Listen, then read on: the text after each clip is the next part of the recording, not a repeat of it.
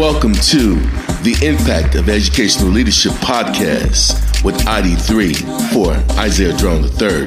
This show was designed to provide an exclusive forum on educational achievement gaps related to learner success while discovering relationships and family issues in a diverse setting.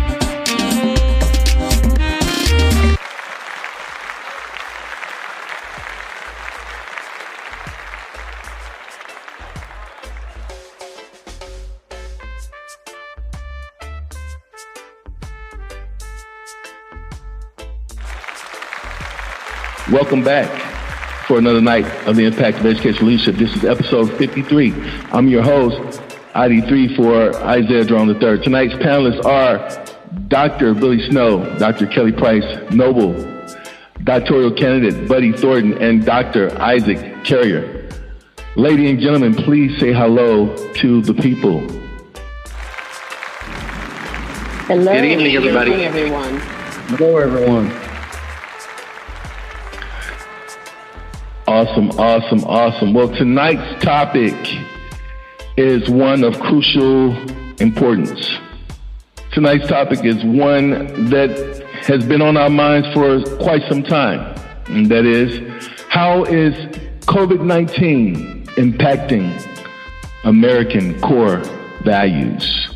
At this unprecedented moment in time as a nation, we find ourselves in a worldwide pandemic that has resulted in sickness, death, joblessness, and lack of core values. Children's elementary, middle, and high schools were abruptly shut down and forced online. The uncertainty prevails as a result of this unforeseen turn of events. Adolescents in particular will require assistance in discovering their purpose. The pandemic has negatively affected rural communities exponentially, and many adolescents have lost parents and loved ones to this pandemic. Adolescents located in both urban and rural communities alike will need guidance. Adolescents are being impacted the most with negative influences on their perception of adulthood, locally, statewide, nationally, and even globally. We as a nation need to find new ways for connections, caring, confidence, character, and competence. These are the 5 C's of positive youth development to help our society become great again. Well, tonight we have some panelists that will give us some key insight and building blocks to help us toward that endeavor. My first panelist tonight is Dr. Billy Snow. Dr. Snow, please say hello to the people, sir. Good evening, everybody. Thanks for having me. I appreciate it.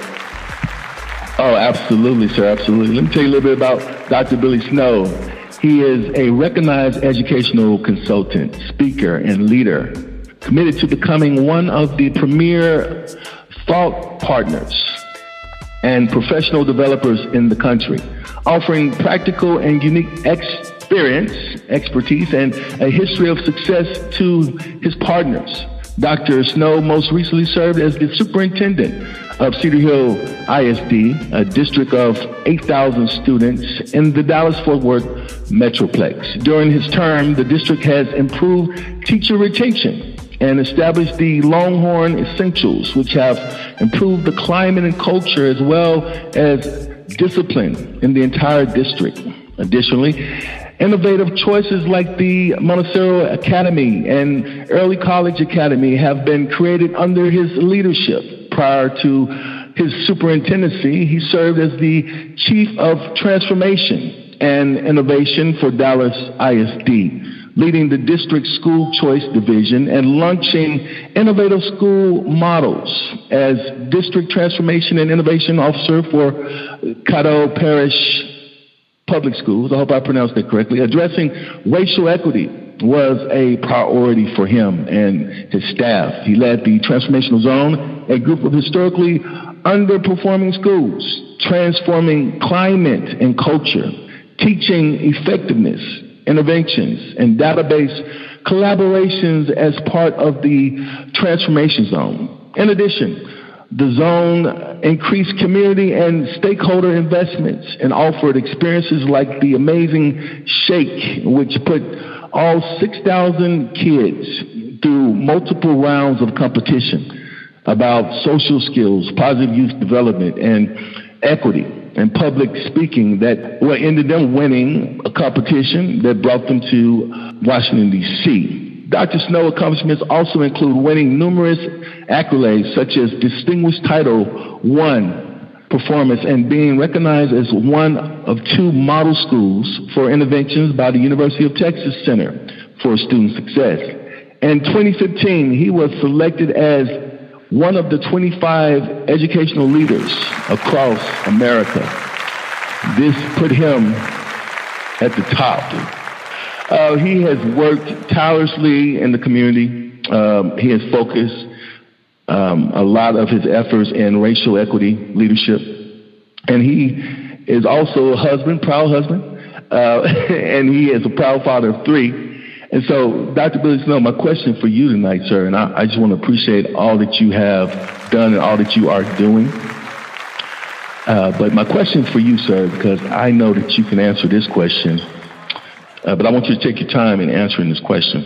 And so, with that being said, my question for you is, please explain to the listening audience, please explain in your own words the significance of No Child Left Behind and the Every Student Succeeds Act for economically disadvantaged communities. All right. Thank you very much. I appreciate the nice introduction, and thank you so much for having me. And I'm really proud to be a part of this esteemed group, and am glad to be talking about this with my peers.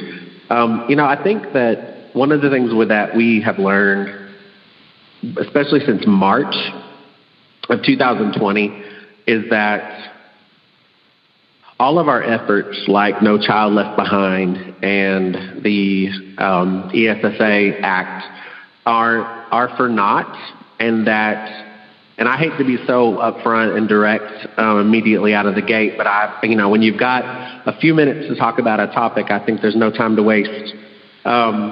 We said that we were going to leave no child behind. We said that every child was going to succeed. And then COVID happened. And immediately, one of the things that I noticed was that equity issues were brought to the forefront immediately. We have children in this country who don't have enough food to eat. I think when you look at it and you see what happened, you see that if you are white, middle class, and upper class in America, you didn't have to worry about being necessarily left behind. These acts, like No Child Left Behind and ESSA, were supposed to funnel money and resources and accountability to school districts to make things better for our most disadvantaged students. And it simply has not happened. What has happened instead is a system that is based on test scores and based on standardized tests that do not necessarily represent what children actually know or what they need. And in March 13th, March 6th for my family, we left for spring break. My daughter is a class of 2020 senior at the time. She left for spring break and never went back to school again. She missed all of her senior activities and prom and things like that. But she had parents who had an extra computer in the house. She had parents who were able to make sure that she did what she needed to do and that she had that background to be able to do it. But we had to provide those resources for her because the school district did not. And I was left thinking about how we have had years and years and years to try to equalize the playing field for kids, and we have not done it. In Shreveport, Louisiana, the work that changed my life the most, I entered into a situation where there were 10 schools who had been failing for 4 to 12 years, F schools, 400 arrests a year at the 2 high schools, all of them having significant trouble academically. 50% of my teachers were long-term subs or short-term subs, and every single one of my students was Black and economically disadvantaged in inner-city Shreveport within 10 schools in the inner-city area. But you could go across the railroad track or across the river, and you could have 100% certified teachers. And as a white man who grew up the son of a single mother who worked 3 jobs, I still had to learn my privilege and my white privilege from being able to advocate for or having the position to advocate for Black children and children of color, and to have to be in that position and finally learn that I have never been afraid to be stopped by a police officer. I've never had to teach my kids that. I've never had to be stopped or afraid to be followed in the store. And I've never had to worry about myself or my kids, not my own children, not having certified teachers. It changed my life, and it brought into focus that this country was not set up for, in any way, people that look like you. It was set up for people who look like me. And I committed my life to be able to try to change that. And so when I say to you that No Child Left Behind, all it basically did was say all children will read on grade level by certain grade levels, or do math on grade level by certain grade levels. And the sole criteria was a state test that was constructed by a company with contracts with the government. And when ESSA provides a little bit more flexibility, but is still focused on a state test and does not deal with issues like Wi-Fi and devices and certified teachers in every classroom and truly changing the dynamics that we have in our school system, I say to you that there is no time more in history that we need to take responsibility for changing education and being innovative. I am thankful for this time that we got to slow down, because we were all off work and saw George Floyd murdered. We had time to process it, and we had time to protest in the streets, and we had time to get up and be active and figure out what's going on in our country. But what we did not do, even now, is we have not changed education. We've tried to get computers, and we've tried to get Wi-Fi in the hands of people, but we still are coming back to the same issues, that equity is not what our system is designed for and is not what America was designed for. The words are there. I believe in the words of the Constitution and the Declaration of Independence, but in reality, it was not set up to actually achieve the words in the documents. And so therefore, we have to make changes starting now to fight for the fact that Black lives should matter, and that our immigrants in cages at the border should matter, and that this country will not succeed if it is only successful for people who look like me.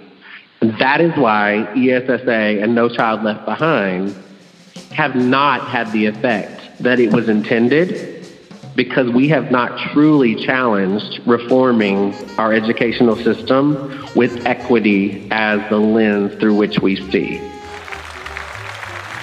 I want to thank you for that response, sir. And yes, Black Lives Matter, Hispanic lives matter, and all lives matter. You are a connector. I want to thank you for your heart, okay? Because your heart lets you connect to everyone, locally, statewide, nationally, globally. It is your heart that oozes the passion and the compassion not only for your family, but for the community. And sir, you are going places. I really want to thank you for that response. What I heard from it that most rung the bell, besides connections, was change. Change is what rung the bell for me tonight as you were speaking. And with that being said, I want to thank you again. And I'm so eager here to hear our next panelist. Thank you. No, thank you, sir. Our next panelist is, her class is listening in real time as we are doing this podcast. I'm very excited about them listening in. But Dr. Kelly Price Noble, how are we doing out there on the West Coast today? Blessed with lots of activity. Absolutely, absolutely. Let me tell you a little about Dr. Kelly Price Noble. She is a principal of KAPN Consulting, Innovative Solutions, LLC, connecting people to people. Prior to that, she was the clinical researcher at the Veterans Affairs San Diego Healthcare System, assigned to the Spinal Cord Injury Center, the executive director of Cal Diego Paralyzed Veterans Association, and the president of the Paralyzed Veterans of America's Association of Chapter Executive Directors. Dr. Price Noble is chair for the College of Health Professionals at University of Phoenix, supervising faculty and students online and on local campuses for 29 states. She is the education chair for the California Diversity Council and Diversity and Inclusion chair at the California Institute for Human Sciences. She also is responsible and oversees for RoughWorks.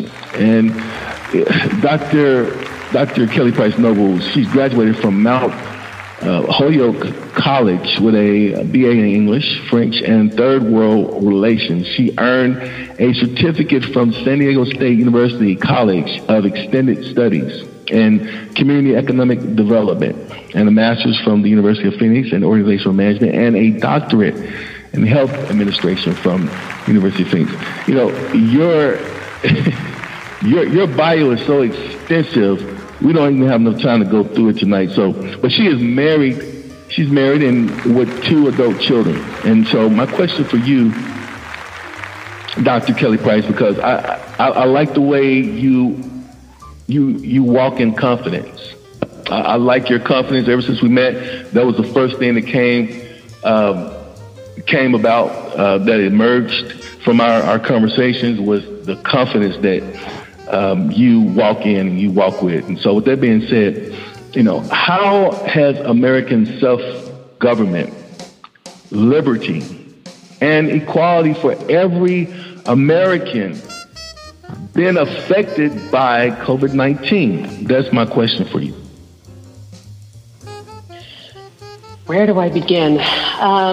This year has really been a pivotal year for not only the United States, but global issues. We've got a pandemic, we've got elections coming up, we've got race riots, which is something that we haven't seen really since Martin Luther King in 1964, severely, but this has really become quite a time. And let me just say, one of the reasons why I invited my class this evening is because we are talking about the fundamentals of human resource management and how to deal and work with people, not only at the education level, but how to work with people in businesses. So one of the things that I think is very, very important, and we talk about the coronavirus and how that has affected us, and it really has affected us significantly in higher education, in the higher education community, because now we are a digital community. We are teaching our students online. Even my local students are online, and so we really have to begin how we as higher education providers, coming from diverse backgrounds, we've got to be socially responsible and academically responsible with social isolation strategies, working on away from our campuses. We have to start thinking rapidly about how to improve our curriculum and how to provide systematic development, if you will, for our students. And so I think that with your question, and the one that was posed, self-government, liberty, people in the United States are, quote unquote, free. We have the right within so many realms to do what we want to do, but many of us forget that we need to be mindful of the person who's next to us. And, is it wearing a mask? Is it not wearing a mask? Is it smoking or is it not smoking? All of this, things that can affect us can be secondhand. So I dare say to think about equality. And part of what I like to do is I like to teach my students law. And I like to teach them and remind them that there are conditions out there with regard to health care. There are social determinants that in which we are born, we grow, we live, and we work, which shape how we manage our daily lives. And we really have to think about equality for every person in these United States. And I have to say that I put together a calendar every year for my family, and this year is going to be a little bit different because we've got face masks. We have, Zoom family reunions. We have Black Lives Matter protests and riots. But I'll never forget, there was a little girl who somebody took a picture of her, and it said, not all black people are bad, not all white people are prejudiced, not all cops are bad. And I think that we really need to remember these things, and we need to make sure that we are not only responsible for ourselves, but we need to be responsible for other people. And you need to remember that. Some of the social determinants that do affect our liberties are social determinants of health, which include factors like social economic status, education, the neighborhoods in which we live, physical environments, employment, and our social networks. And as a free people, we have a choice to really work to bring ourselves together, to improve our health and reduce long-standing disparities in health and health care and in our liberties. When I talk about, or when you ask about self-government or equality, we really need to start looking in the eyes of our neighbors. There's a book from Sesame Street that is called We Are Different, We Are the Same, We Are Wonderful. And I think that many of us forget the things that we were trained and taught when we were younger, and we need to really respect and exercise how we treat one another and how we manage to work together with one another. I will bring this up only because it's out in the news right now, that we are talking about plasma and how plasma affects or may affect COVID survivors. And this hit my family very straight on. My grandfather discovered the way to preserve blood plasma in the 1940s. And he was not given the equity that many physicians have today. And it's striking that when he died in 1950, that we're still fighting for equity in 2020. And I would say, as educators and as my peers, we need to really begin to start working with one another and show people that we are, maybe different on the outside, but the only thing that makes us different really are our blood types. And we've got 4 different blood types, A, B, AB, and O.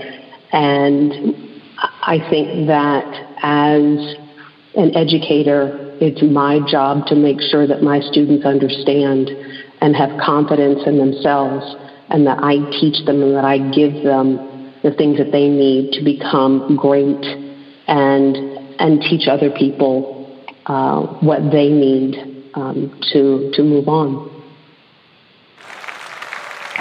Thank you for that response. Dr. Kelly Price, you are what I like to call a relationship builder.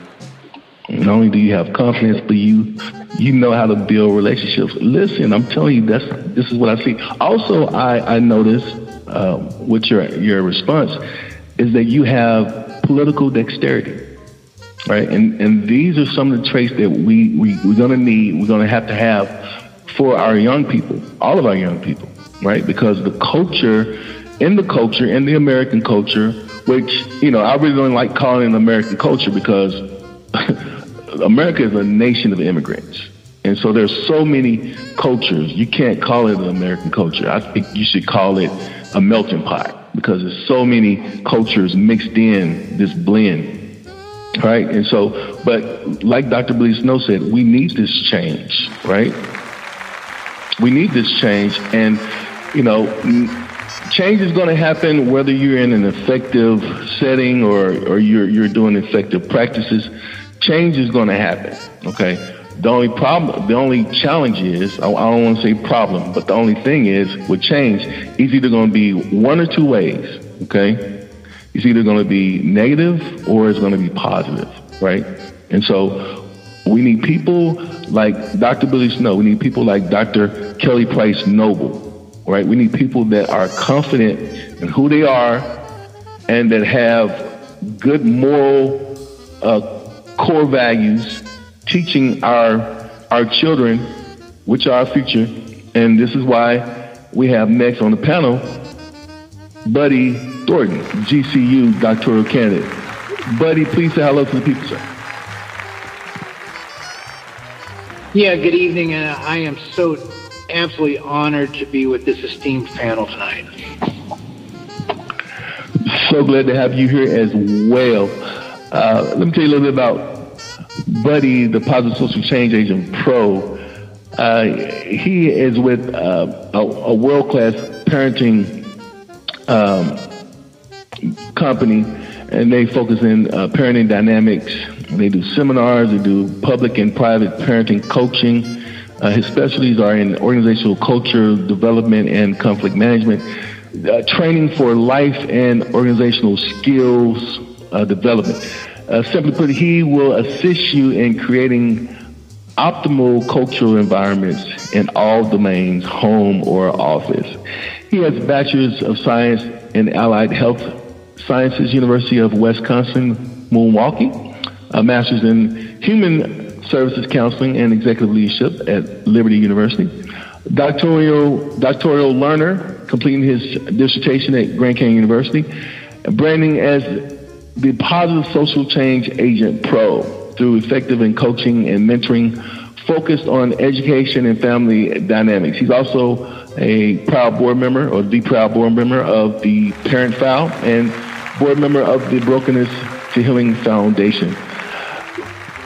Buddy, my question for you, because you are the Positive Social Change Agent Pro, and so this is your specialty. And so this is why we got you here tonight on the panel.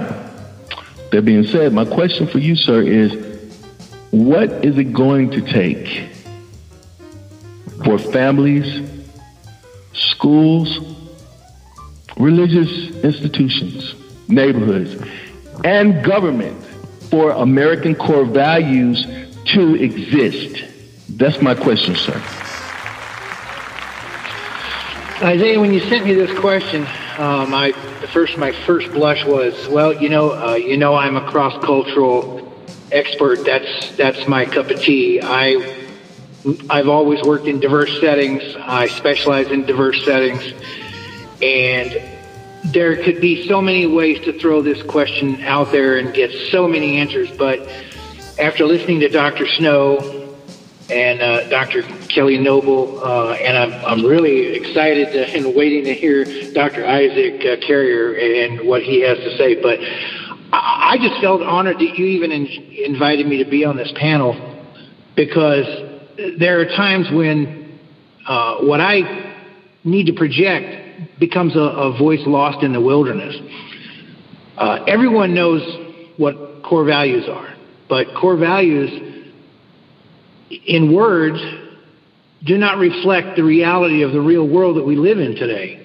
The core values that we honor and that we expect to honor, life, liberty, equality, being able to stand shoulder to shoulder with our brothers regardless of what their demographic and their circumstance is, that doesn't exist in today's American society, and it certainly doesn't exist in the global society if it doesn't exist in the American society. And one of the reasons it doesn't is because we've lost focus on the ability to approach just being a civilized society from the core tenet of what makes us a civilized society. And that would be the pursuit of dyadic relationships. We can't hope to create change in one day, 1 month, 1 year. We may not even be able to get change to happen in this society in a decade. But when you look back over history, change does not happen in a dynamic situation. Change happens when one voice speaks to another voice, one-on-one, and you can reach into someone's heart and you can get them to move their heart. What's the difference between me, an older middle-class white guy, from a 90-year-old black great-grandfather sitting on his rural porch in Alabama? I'll tell you the difference. Absolutely nothing. He's an American. He's an honored American. He's an elderly, should be dignified and treated with dignity type of American that most people in my demographic don't even give a second thought to.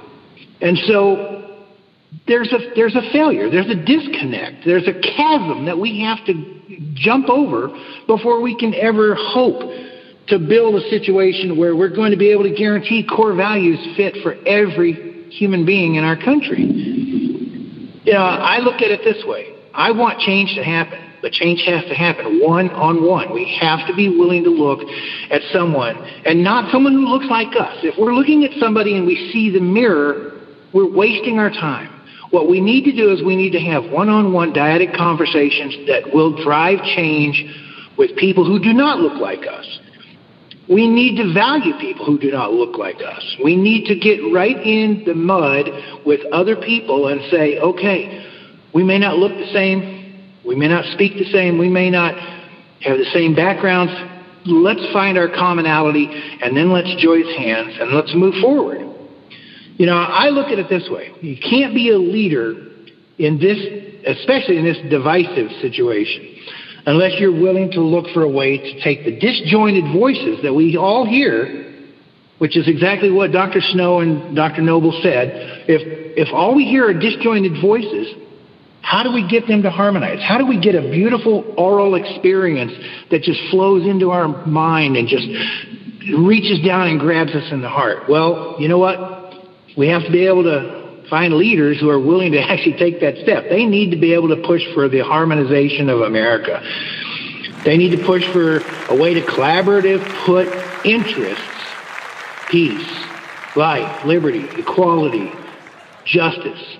All these things need to be put in as an interest-based society instead of what we have right now, which is a whole bunch of disjointed voices pursuing rights. Yes, we're Americans. The Constitution guarantees us rights. You know what? Those rights have not improved our society in my lifetime. But pursuing interests, common interests, will turn the tide. It will make a huge difference. I wrote a couple of things. I don't know if you're going to be able to put them in your podcast, but, you know, when crisis surrounds us, we've got to stand united. Bronfenbrenner's social ecology theory says that the entire world centers on the individual. There's different layers. You've got families, you've got close institutions, you've got cultural values, and then you spread out until you get out to the entire broad universe. But what his theory actually does is it reflects on itself. If you want to build a positive society, you need to start with the individual, and the only way you can do that is to start with an individual talking to another individual and coming to consensus, coming into harmony, building something. And before long, change becomes endemic. It becomes something that can never be stopped. You've got to be willing to put your voice together with another voice, because together we can create a forest of humans. We cannot survive as a single tree. We have got to make it a group effort, but we need to start on the ground. We need to start one-on-one, the same way you and I talk when we're in an individual conversation, but we need to expand that throughout all of society. You know, Dr. Buddy Thornton, I don't even have to tell you how beautiful that sounds. It sounds like a score of music. But with that being said, uncertainty is still prevailing. And so, yes, it needs to be harmonious. But the only way we're going to be able to make that happen is if we're willing to improv, right? Because we know, like you said, different layers of environments, right? They must cohabitate. They must be harmonious, right? For this unsung life to exist in peace. And so are we going to ever get peace? Probably not. But if we press toward that mark, we're going to get that much better. You know, I don't have enough time to unpack all the wonderful answers tonight. They're just brilliant. This panel tonight is brilliant, and I mean, it's not to say that the other panelists are not, but this mix tonight, I am so grateful. I'm so grateful, and we could just end it right here, right? But when I eat cake, okay, I usually eat cake with icing, and so that's why. We have 4 panelists here tonight, because I believe that Dr. Carrier is going to put icing on this cake, on this discussion, okay? And so with that being said, Dr. Isaac Carrier, how are we doing this evening, sir? I'm doing great. You really know how to put pressure on a brother, though. I hope the cake thing didn't offend you, right? But no, the cake doesn't offend me, but I'm following people like Dr. Snow and Dr. Bryce Noble and Mr. Thornton. Like, you really raised the bar for me this evening, my brother. Well, you can handle it. You can handle it. Listen, let me tell you a little bit about Dr. Isaac C. Carrier. He's a career educator with over 25 years of experience as a teacher, high school assistant principal, middle school principal, central office administrator, educational consultant, and college professor. While serving as principal in Adeling ISD, Isaac, or Dr. Carrier, led his school to earn numerous awards and the state's highest accountability ratings. In his role as executive director in Dallas ISD, Isaac was responsible for schools that received national awards and supervised 4 schools that ranked in the top 100 schools in the nation. Dr. Carrier has devoted his career to ensuring that every child is provided equitable learning opportunities and access to high-quality education that provides them options for post-secondary pathways to a productive life. Dr. Carrier recently co-authored, and I want you guys to go out and get this book, essay, the Disestablishment of African American Male Compliant Ambiguity, a Prison Pipeline essay.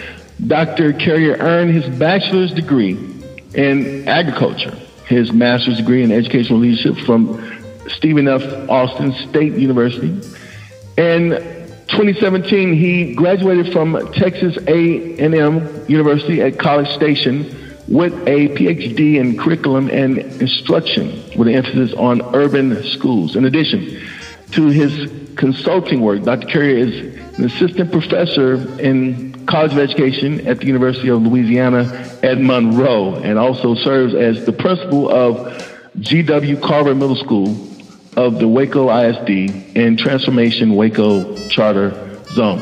Dr. Carrier and his wife, Robin, are the proud parents of two daughters, Sydney, 18, and Peyton, 13. Did I get that right? You got it all correct, sir. All correct. I appreciate you. Listen, my question for you, sir, and I want to hear your heart. We want to hear your heart, okay? And with that being said, how will America reverse the negative treatment of its citizens so that we can finally heal as a nation? That's my question for you, sir. First of all, let me say thank you for including me on this panel and in the presence of esteemed company that is already spoken on this podcast, and I just feel very honored to have this opportunity to share my thoughts. You know, when I first looked at this question, and I got excited, right? Because I love this question because it's a simple question on the surface, but the response to this question couldn't be more complex. It's a very complex question. I'll start with a focus on one word, and that's reverse. I don't know that reverse should be our starting point, right? Because at no point in time has it ever been just. At no point in time has it ever been right. We talk about most common and most often about the civil rights movement under Dr. King in the 1960s, but you know, this goes back as early as 1866, and there have been many in multiple civil rights movements, and it's all yielded. Each has yielded some progress, and so it's about progress moving forward. But we've got a long way to go, and I'm reminded of a story that just happened to me recently. A friend of mine, someone that I hold in high regard, actually referred to him as a mentor. He posted a question on one of the social media accounts, and I usually don't get involved in that back and forth stuff. But the question was, you know, you're invited to a coffee shop for free coffee, and but along with that, you get a legislative or a lecture, and it was really kind of pointed towards where we are with the Black Lives Movement and the surfacing of racial injustices everywhere, things that have existed for many, many, many years, but are coming to light in this new era in a different way. In some cases, and in other cases, reminiscent of past experiences. And each person that responded to that question, it led to, you know, the reestablishment of sports, right? And I'm a huge sports person, love football, live for college football, but their responses were, I'd like to just watch the game. Like, I don't need the lecture. And so I tried to provide him a different perspective. See, it's an inconvenience, an annoyance for you to maybe see the messages from sports athletes or celebrities that you would say that you support them having a platform, but not when it inconveniences you. But my reality is this has been my entire life. I don't get to cut it off. We don't get to cut it off. We teach our kids to get a receipt when they purchase something at any store so that they don't or cannot be accused of stealing before they walk out of the store or through somewhere in the parking lot. Others teach their children to get receipts so that they can return whatever it is they may have purchased. And so it puts a different light on the fact that when we start talking about reversing things, and I think I'm only going to talk about 3 points. The first is legislative change. I'm reminded of the words of my dear fraternity brother and world leader, Dr. Martin Luther King, when he said, "We need leaders not in love with money, but in love with justice. Not in love with publicity, but in love with humanity." Our leaders, and Dr. Price Noble mentioned the significance of every, election year, I guess, and every, legislative type action. And it's really important that we move from we must vote to understanding who we're voting for and why we're voting for them, and then hold those individuals accountable. We've talked about that for years, but I think the major focus has been just get everybody to vote.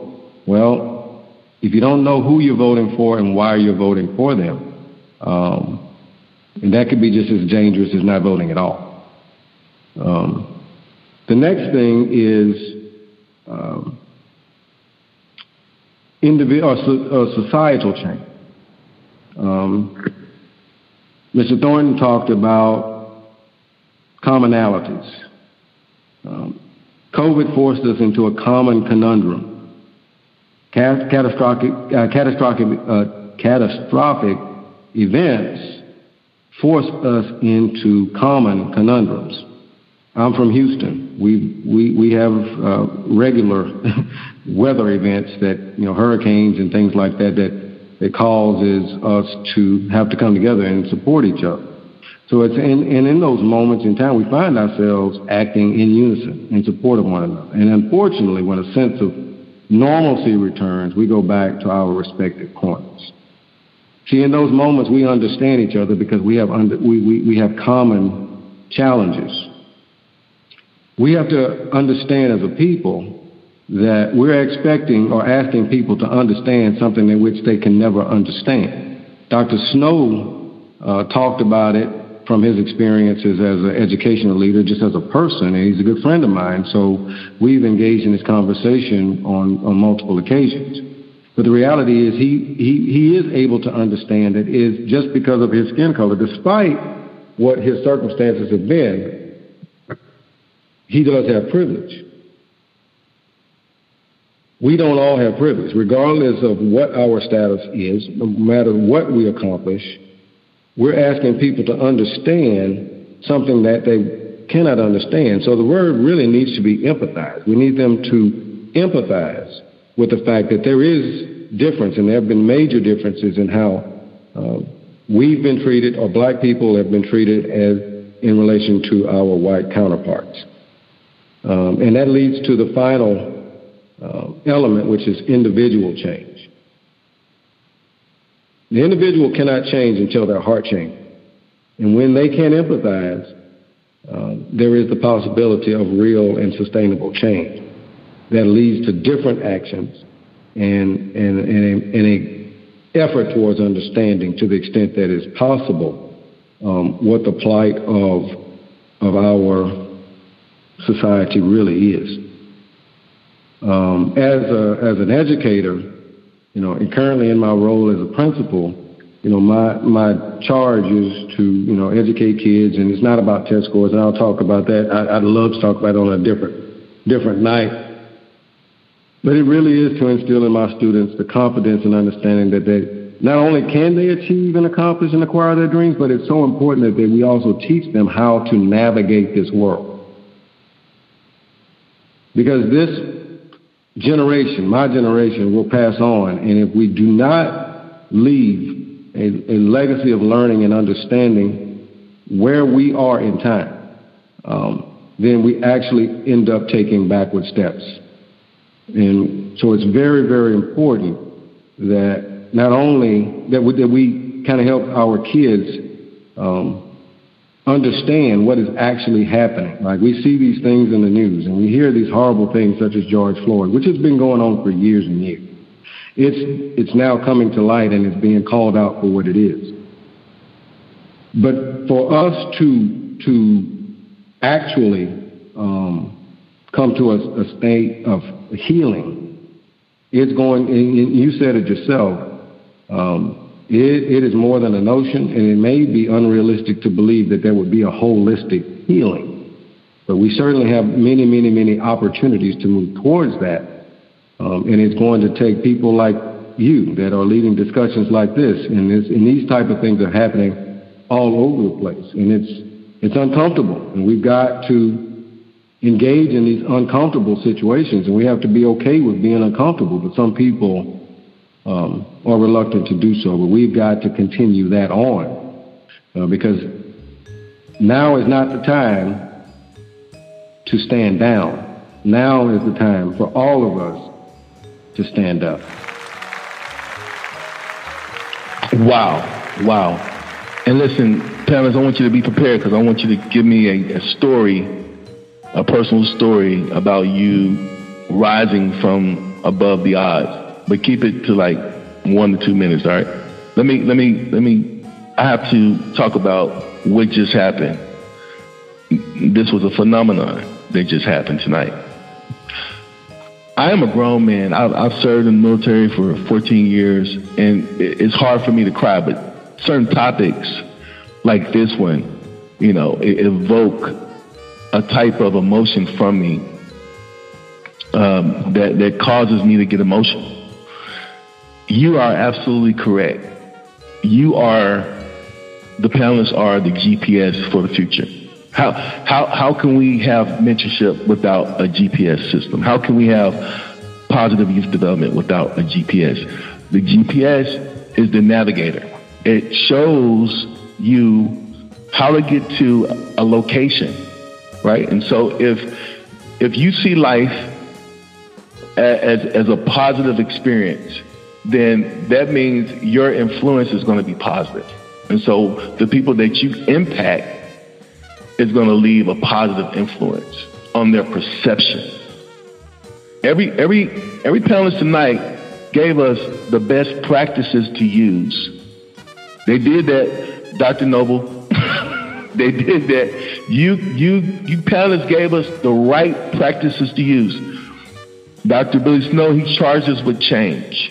And then Dr. Kelly Price Noble, you took that change and you turned the change toward culture, right? And then, Buddy, you took the culture and all right, now we need to be aware of behavior, right? And then you took the behavior, Dr. Carrier, and you said, look, this is how we reverse it. Even though it may not happen in my lifetime, but I'm willing to get into the trenches and get my hands dirty because it's going to be hard work.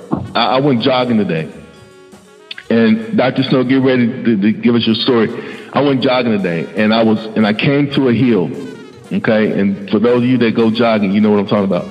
I had already ran a couple miles, and when I came to this hill, I don't know if I hit in the wrong direction, but when I hit that hill, I felt like passing out. But I kept going. I was almost walking, but I kept going. And when I got to the top of the hill, I was very, very, very tired. But I kept going, and I didn't stop till I got back home. But when I got back home, I felt victorious because I completed a mission. I completed an assignment. Did it almost kill me? Yes, absolutely. But it made me that much better. With that being said, we're out of time. Dr. Snow, please give us a story about how you rise above the odds. Well, I'm the son of a single mother who became my hero when she escaped an abusive marriage. I'm the only one to graduate from college in my whole family, or even go to college. And I always knew I was supposed to be a teacher, and I think that was placed upon my heart and on my path. But as that path unfolded, I think it was important to be open to servanthood and being fulfilling your true mission. So quickly we'll mention the name Markavion. Markavion is a student in Shreveport, Louisiana, who I met when he was in 7th grade. He had 16 office referrals the year before and multiple office referrals every year in his education. He had no certified math or science teacher, as most of our kids did after elementary school. And because of what we changed with our schools, that number of 400 arrests a year at the high schools went down to 11 in 1 year. The number of top gain schools in Louisiana, 5 out of 10 became Louisiana top gain schools. 9 out of 10 became schools are out of failing status, and graduation rates went up 30%. But Markavion became a part of our family. Markavion became one of the 3 boys I mentored. Went to church with us, went skiing with us. His mom calls me his mentor, and Markavion texts me on Christmas or Father's Day and tells me Happy Father's Day, and my response to him is always Happy Future Father's Day. What are you going to do to be a good father? And he is the class of 2020 graduate. He is now at Grambling State University and is in college when he never thought that was something that he would have been able to do, and never was back in the office again after that 7th grade or after that 6th grade year. So I think it's about turning your own personal story or your own personal overcoming of obstacles into actually helping other people. When you overcome obstacles, you have the responsibility to reach back your hand and to help others. And it's not about a test score, it's about a relationship. And I know that there are many kids like Markavion that are better because of the relationships we forged. So be somebody who does that level of service and cherish every moment of it.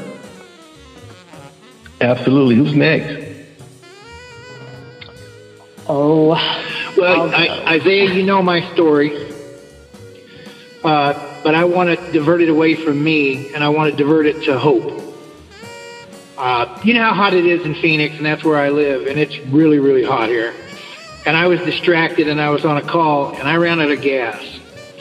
And I needed to get my car to a gas station. And I couldn't get anyone to stop and help me. And a car pulled up behind me, and it was 2 young black men and a Hispanic. They were late teens. They jumped out, no concern for themselves, told me to get back in my car, wouldn't let me push it. They pushed me into the gas station, got me up to a pump, made sure I was okay. That's the hope of our future. They could have ignored me. I'm not like them. They chose not to ignore me. They chose to care about me. That's why I care about them.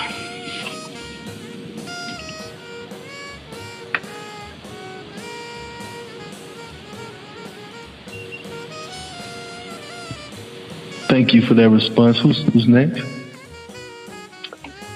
Tell you what, I'll go. And I like the diversion from me, if you will. I've got enough stories with my family. But I'll say this. I was raised in a medical community. Both grandfathers are physicians. My dad's a physician. My mom went to med school, but decided to get out of med school her junior year because my father was feeding my sister McDonald's meals. So that didn't go very well. But I want to say that when I worked at the VA San Diego Healthcare System in the Spinal Cord Injury Center, I had the privilege of testifying in front of the Joint Hearing Committee for about 6 years, maybe 7 years. And my job was to help paralyzed veterans fight for their benefits. And, traveling with them, I was the minority. I'm a black female, but color at this juncture did not matter. And it was, I was the able-bodied, but they were the abled individuals. They were paralyzed. They were quadriplegics. I helped them get dressed. I helped them clean up after themselves. Literally, when accidents happened, to buttoning up their top button because their fingers were so cramped, or they had no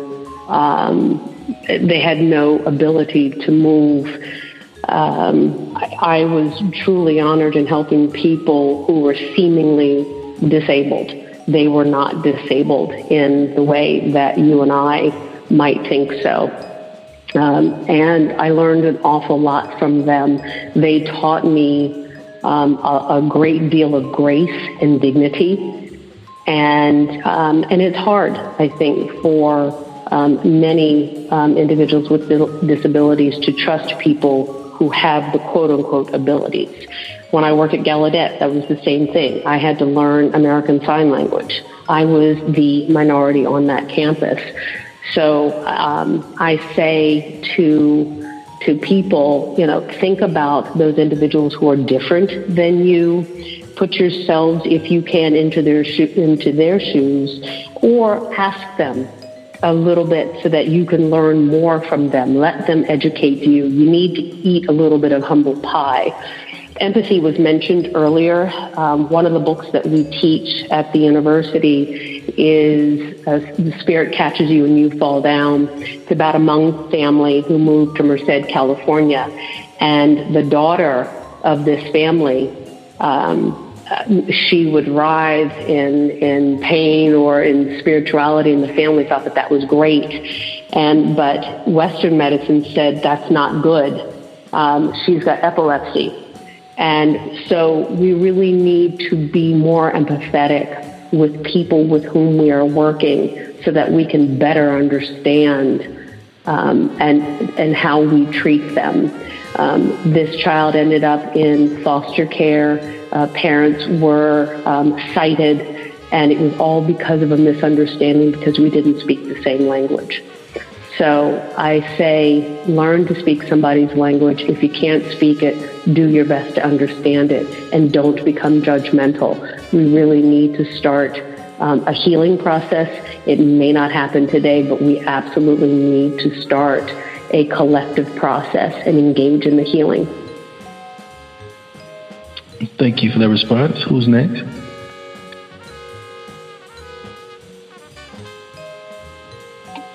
Okay, that leaves me. And, I want to take the same route as the two previous speakers and I really don't want this, to be about me overcoming. Although I've overcome a lot in my life. My story as a youngster, as a little kid growing up, is very similar to Dr. Snow's, in that I was raised by a single-parent mother in less than the very best conditions, although we didn't know any different, because there was a lot of love in our house. And so I'll be honest, we didn't know that we were, I guess, essentially by today's definition and standards, disadvantaged. We thought that was everybody's situation.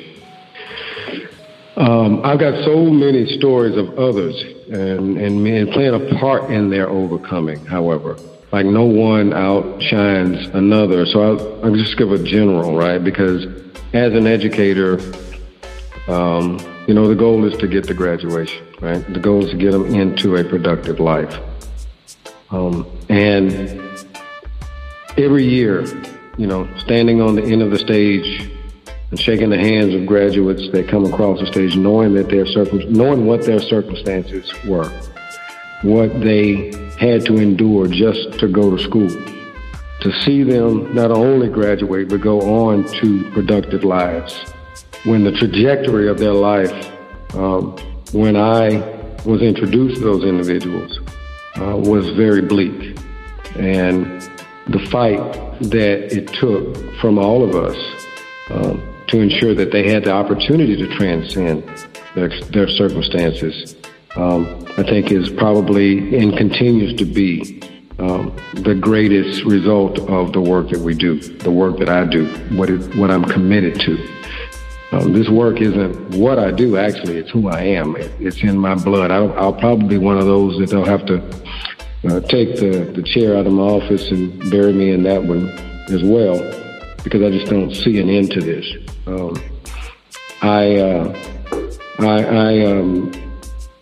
My wife spoke with me, and she's an educator as well, some 25 years, and this is a pretty touching story. It actually made me cry. The other night, she got a message from one of her former students from when she first started teaching many, many years ago. And I don't know the full details of this specific young man, but I do know that it was less than ideal.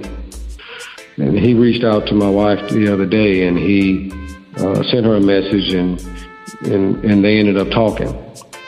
And what he said was that he and his wife were about to have their second child. Then he wanted her to know that regardless if it was a boy or a girl, because she has a unisex name, that they were naming their child after her because of all that she meant in helping him to the life that he now experiences and lives.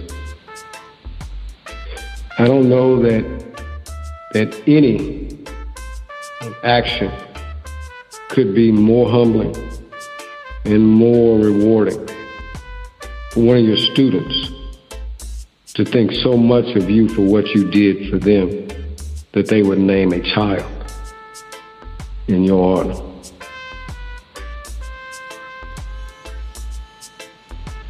Tonight was simply beautiful. It was a beautiful night of compassion. This was a magical night. Those that are listening in, this is another night, an impactful night of the Impact of Educational Leadership. This is episode 53.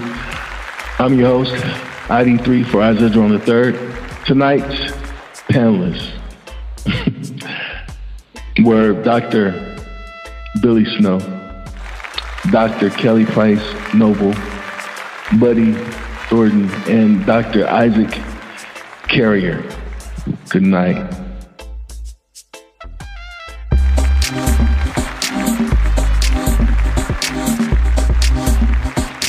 Welcome to the Impact of Educational Leadership podcast with ID3 for Isaiah Jerome III.